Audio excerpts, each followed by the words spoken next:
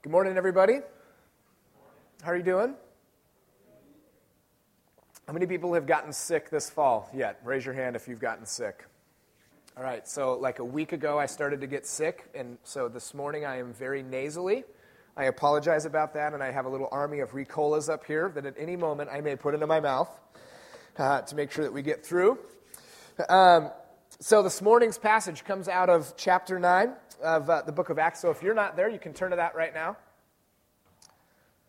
And we're going to be looking specifically at verses 1 through 19, so that first part of chapter 9. And the passage really, if you look at the heading, it's called The Conversion of Saul, something along those lines. It's what it says in my Bible. But this passage really is about the conversion of Saul. Saul going on to become Paul, who we all know and are familiar with.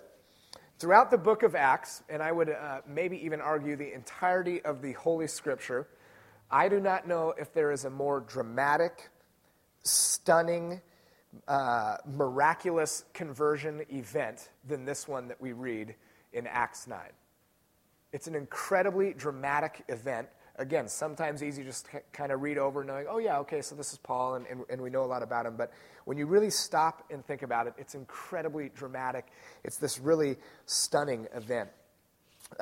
So out of this conversion event, the Christian church has given Paul, who is a missionary. He's a prolific writer. He goes on to write a large part of the New Testament and really becomes this cultural architect in a lot of ways of first century Christianity throughout the Mediterranean.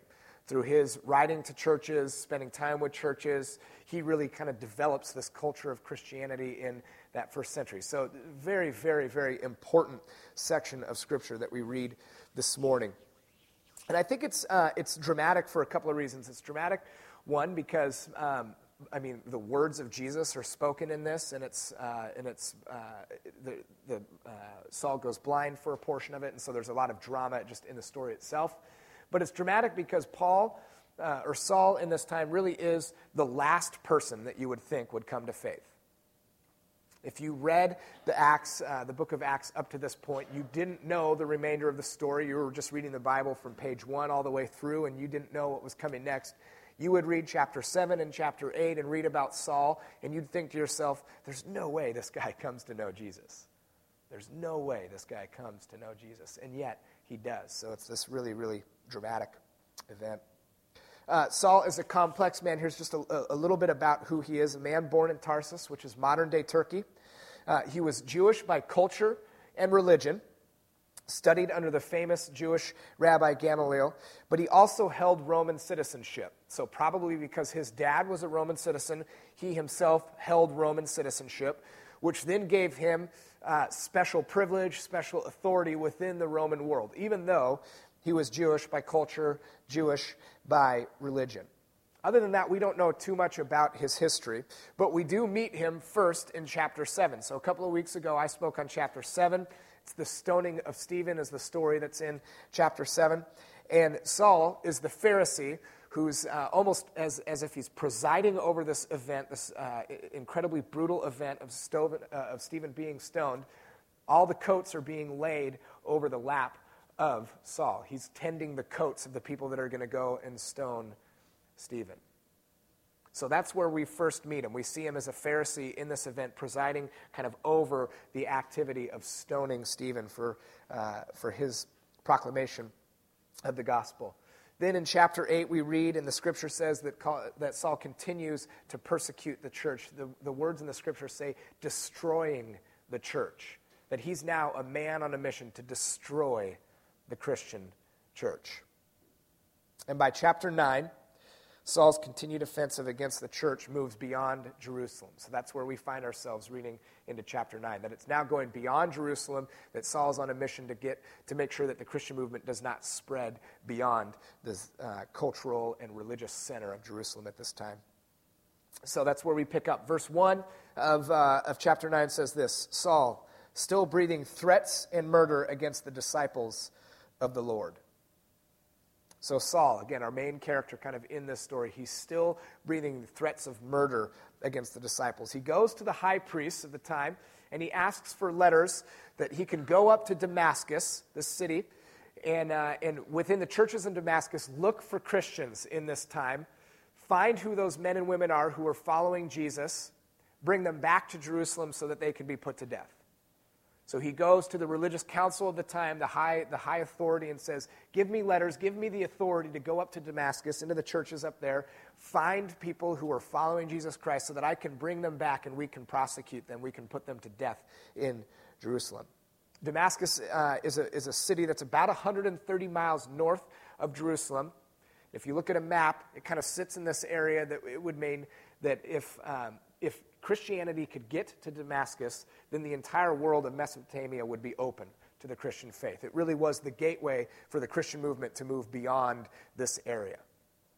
And so it seems pretty obvious that Saul is recognizing this and saying, if I'm going to stop the spread of Christianity, I need to go to Damascus and put a stop to it up there. While he's traveling to Damascus on the road, it says that a blinding light appears, causing him to fall to the ground. And words are spoken, and this is what it says in verse 4. Saul, Saul, why are you persecuting me? And you can imagine kind of in this stunned sense of maybe not knowing what's going on, coming up from the ground, he looks to the sky and he says, who are you? And the reply comes, I am Jesus whom you are persecuting. Get up, enter the city, and it will be told you what you must do. And the scripture says that the men traveling with him are amazed as they heard the voice, but they did not see anything. Saul, who is now blinded by this event, is radically transformed in this moment by his interaction with Jesus Christ. Radically transformed by his encounter with Jesus Christ. And so he enters the city, he makes it to Damascus, and it says that he spends the next 3 days without food or water. Spends the next 3 days without food or water. And you got to imagine, what was he doing in that 3 days? What was he doing in that 3 days? Probably just replaying all of the ways that he had persecuted the church, the people that he had put to death, the things that he had done, and now he's a radically transformed man.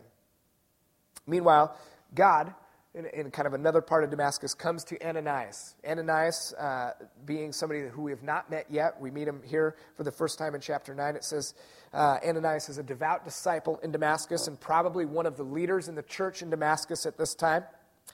And God comes to him and gives him a vision, gives him instructions to find Saul, to lay hands on him so that he may regain his sight.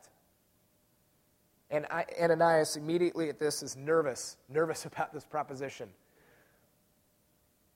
You see, the reputation that Saul had built for himself as one who hates the church, as one who will kill Christians, had gone before him. People in Damascus knew the name of Saul. And so he immediately has some resistance and questions God, are you sure that you want me to do this? Saul, the Saul, that guy who's coming here to kill people who are proclaiming Christ?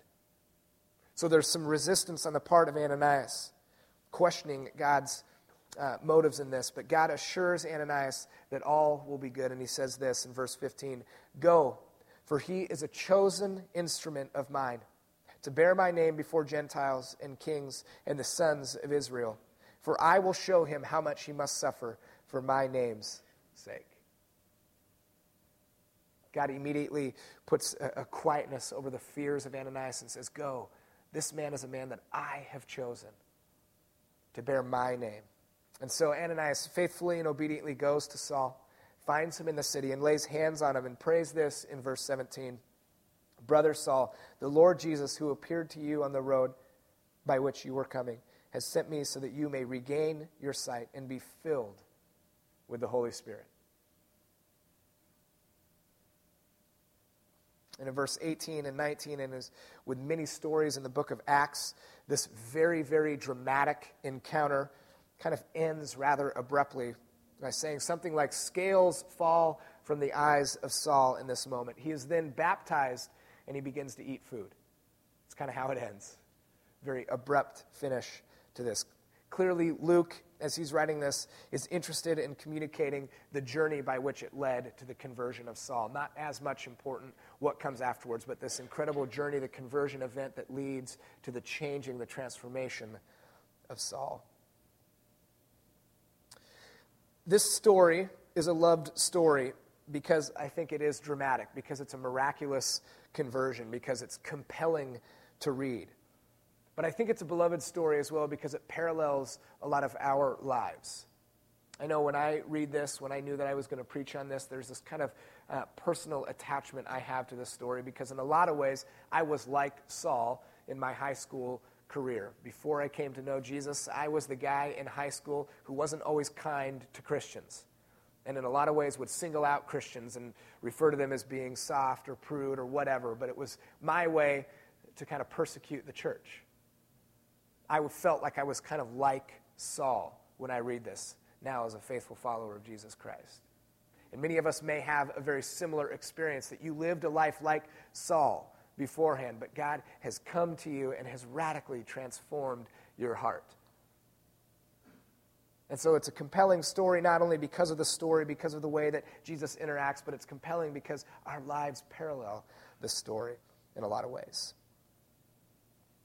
I think it is important, though, to remember that there are other main characters in this story. So we read this and we can get hyper-focused on what's happening in Saul and the fact that he becomes Paul and kind of a hero of the faith, but there are other characters that are referred to in the story. There are other characters that are doing things. And so this morning, what I want to do is I want to look at the three main characters in this story and draw from them one thing that we learn about God from each of these characters. All right, so the first one is easiest. We'll start with Saul, all right? Obviously one of the main characters.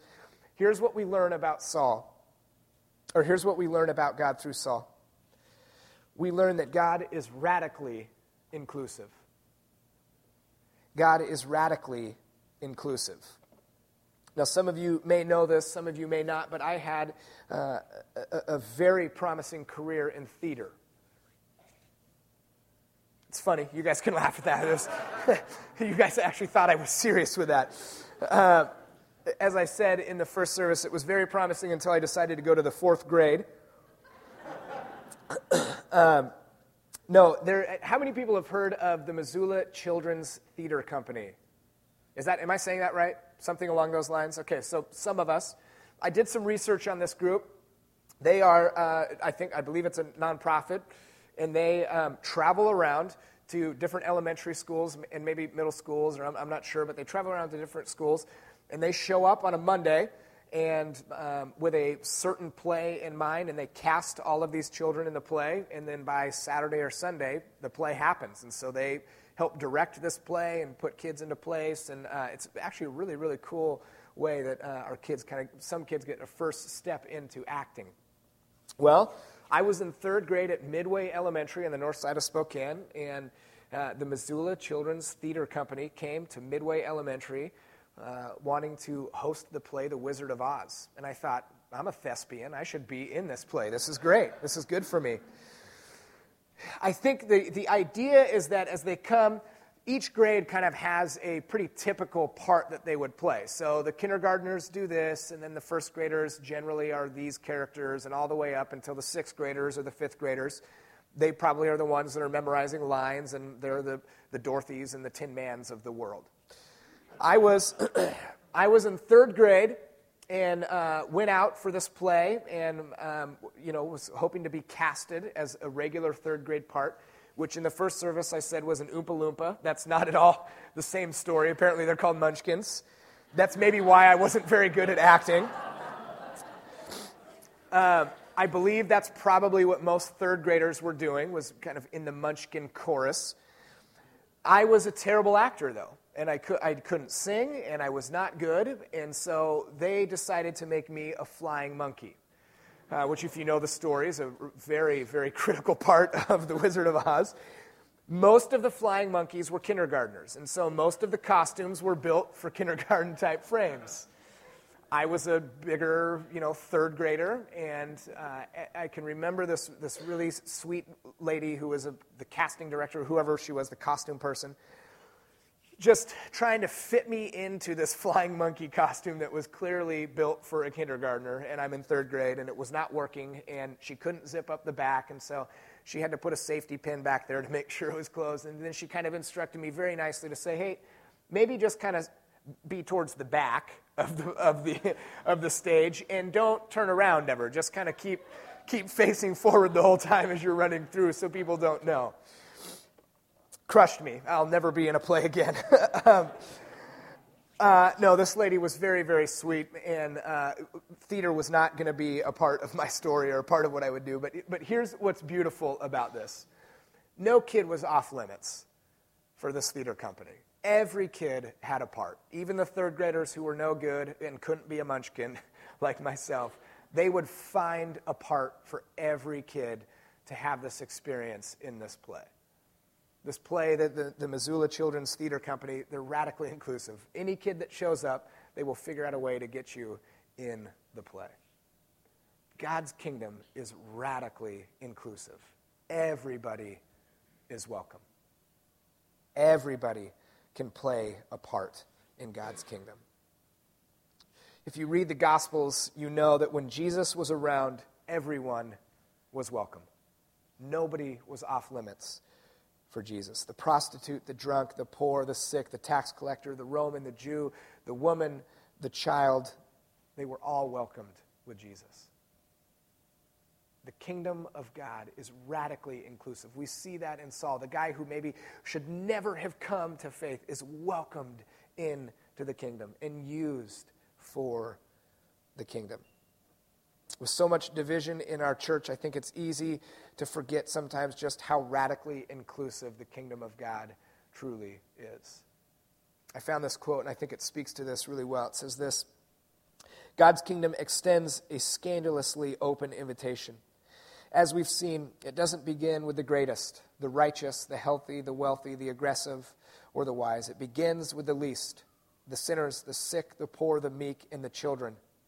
Entry isn't on the basis of merit, achievement, of superiority, but rather it requires humility to think again, to become teachable like a child, and to receive God's forgiveness and reconciling grace. No one is off limits for God. He not only welcomes all people into his kingdom who are willing, but he uses anyone, no matter their history, no matter their religious credentials, to advance his kingdom. And that is what we get to see in Saul. That is what we learn about God in this conversion of Saul. You see, Jesus' death on the cross levels the playing field. And throughout Scripture, you can see God call to himself men and women who should not have been in those positions, who you would never guess would be active agents for God, whether it's Abraham or Moses or the prophets or Saul himself. But God's inclusive heart for all people sets this precedent for us that we are to live lives in this very manner, that our church is to be like this, radically inclusive for all people. The second character, Ananias. In Ananias, we see that God is always seeking reconciliation. You see, when you read the story and you know that God is all-powerful, you could begin to question, well, did he really need to use Ananias to go and lay hands on Saul to regain sight? Did it have to be Ananias? Couldn't he have sent an angel, or couldn't it have been somebody else? Or couldn't he have just made those scales fall from Ananias' eyes himself? But when you know the story, when you read into the context, you learn that Ananias was a leader in the church in Damascus, and he was brought to lay hands on the most vocal opponent to the Christian faith. Certainly there were other ways that God could have done this, but his heart was about reconciliation. His heart was about putting these two men in the same place, having Ananias lay his hands on this vocal opponent against the Christian faith and welcoming him into the family. It's this beautiful picture of reconciliation, and that God uses Ananias in that way, saying, nobody is off limits in my kingdom. You can be reconciled in this way. You see, reconciliation is a primary focus of all of God's activity in the world. And we have therefore been entrusted with this ministry. 2 Corinthians 5 says this, 5:18, it says, God was in Christ reconciling the world to himself, not counting their trespasses against them. And he has committed to us the word, the ministry of reconciliation. So just as God is reconciling, this is our call as Christians, is to be agents of reconciliation, to prepare the way for the redemption of all things. This extends through all of our relationships with others and with the world around us, but also that we are agents for reconciliation in other people's relationships. That is our call. That is the ministry that has been given to us. I think Ananias, even though he questioned God in that moment, which I think any of us would have done, I think Ananias understood the heart of God. And so he faithfully and obediently moved into a reconciling posture with his enemy, Saul, and said, I will go, I will find him, I will lay hands on him, and I will pray for my brother. He starts that prayer, Brother Saul. How beautiful is that? How beautiful is that? The third main character, Jesus. Here's what we learn about God through Jesus in this story. We learn that only God, only Jesus Christ has the power to transform a human heart. Only Christ has the power to transform a human heart. Saul was changed after he had his encounter with Jesus. But again, knowing the story, you would have known that Saul would have already seen the growth and the dynamic elements of the church in his time. He would have experienced the transcendent peace that Stephen had right before he was stoned, as Stephen is right there praying to God. He would have witnessed that. He would have seen the passion, the desire, the trust that those first early Christians had, the way that they worshiped together, the way that they loved each other, and yet none of those things changed him. Only Jesus Christ could change him. Because only the power to transform only rests in Christ and Christ alone. Saul, as we've said before, he changes his name to Paul, and he goes on to write many of these letters to the church. And then to the church in Corinth, I believe Paul is acutely aware of this fact, that only Christ can transform. And he writes this, 1 Corinthians 3, 6 through 7, he says, I planted, Apollos watered, but God was causing the growth. So then neither the one who plants nor the one who waters is anything, but God causes growth. I think Paul is looking back on his life. He's looking back into his own history and recognizing that only Jesus Christ can change a heart. That everything he experienced was because of the salvation that Christ had to offer.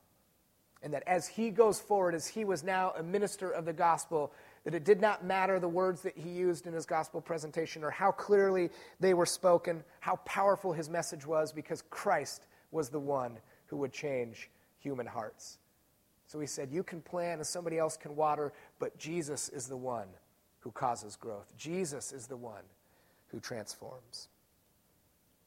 Our job as Christians is to get people in front of Jesus Christ. That's it. That's our strategy for evangelism. That's our strategy for discipleship, to get people in front of Jesus Christ. How much better does that sound than coming up with the perfect program on Sunday afternoon, or developing the most beautiful service that allows everybody to participate in equal ways? Our job is to get people in front of Jesus Christ. The only thing that we should be concerned with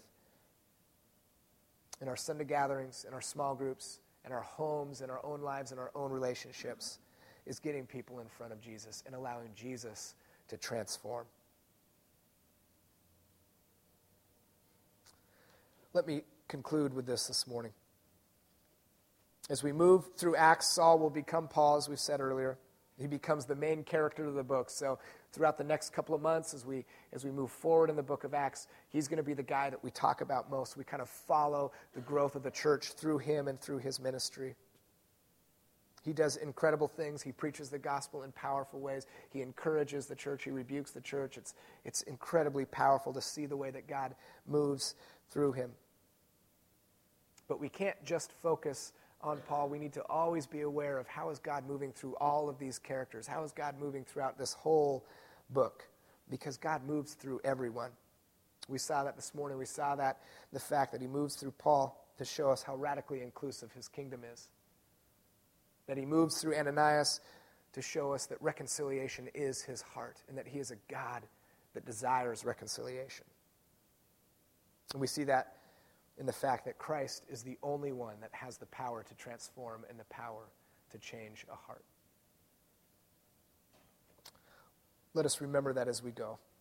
Would you stand with me as I read a benediction before we go?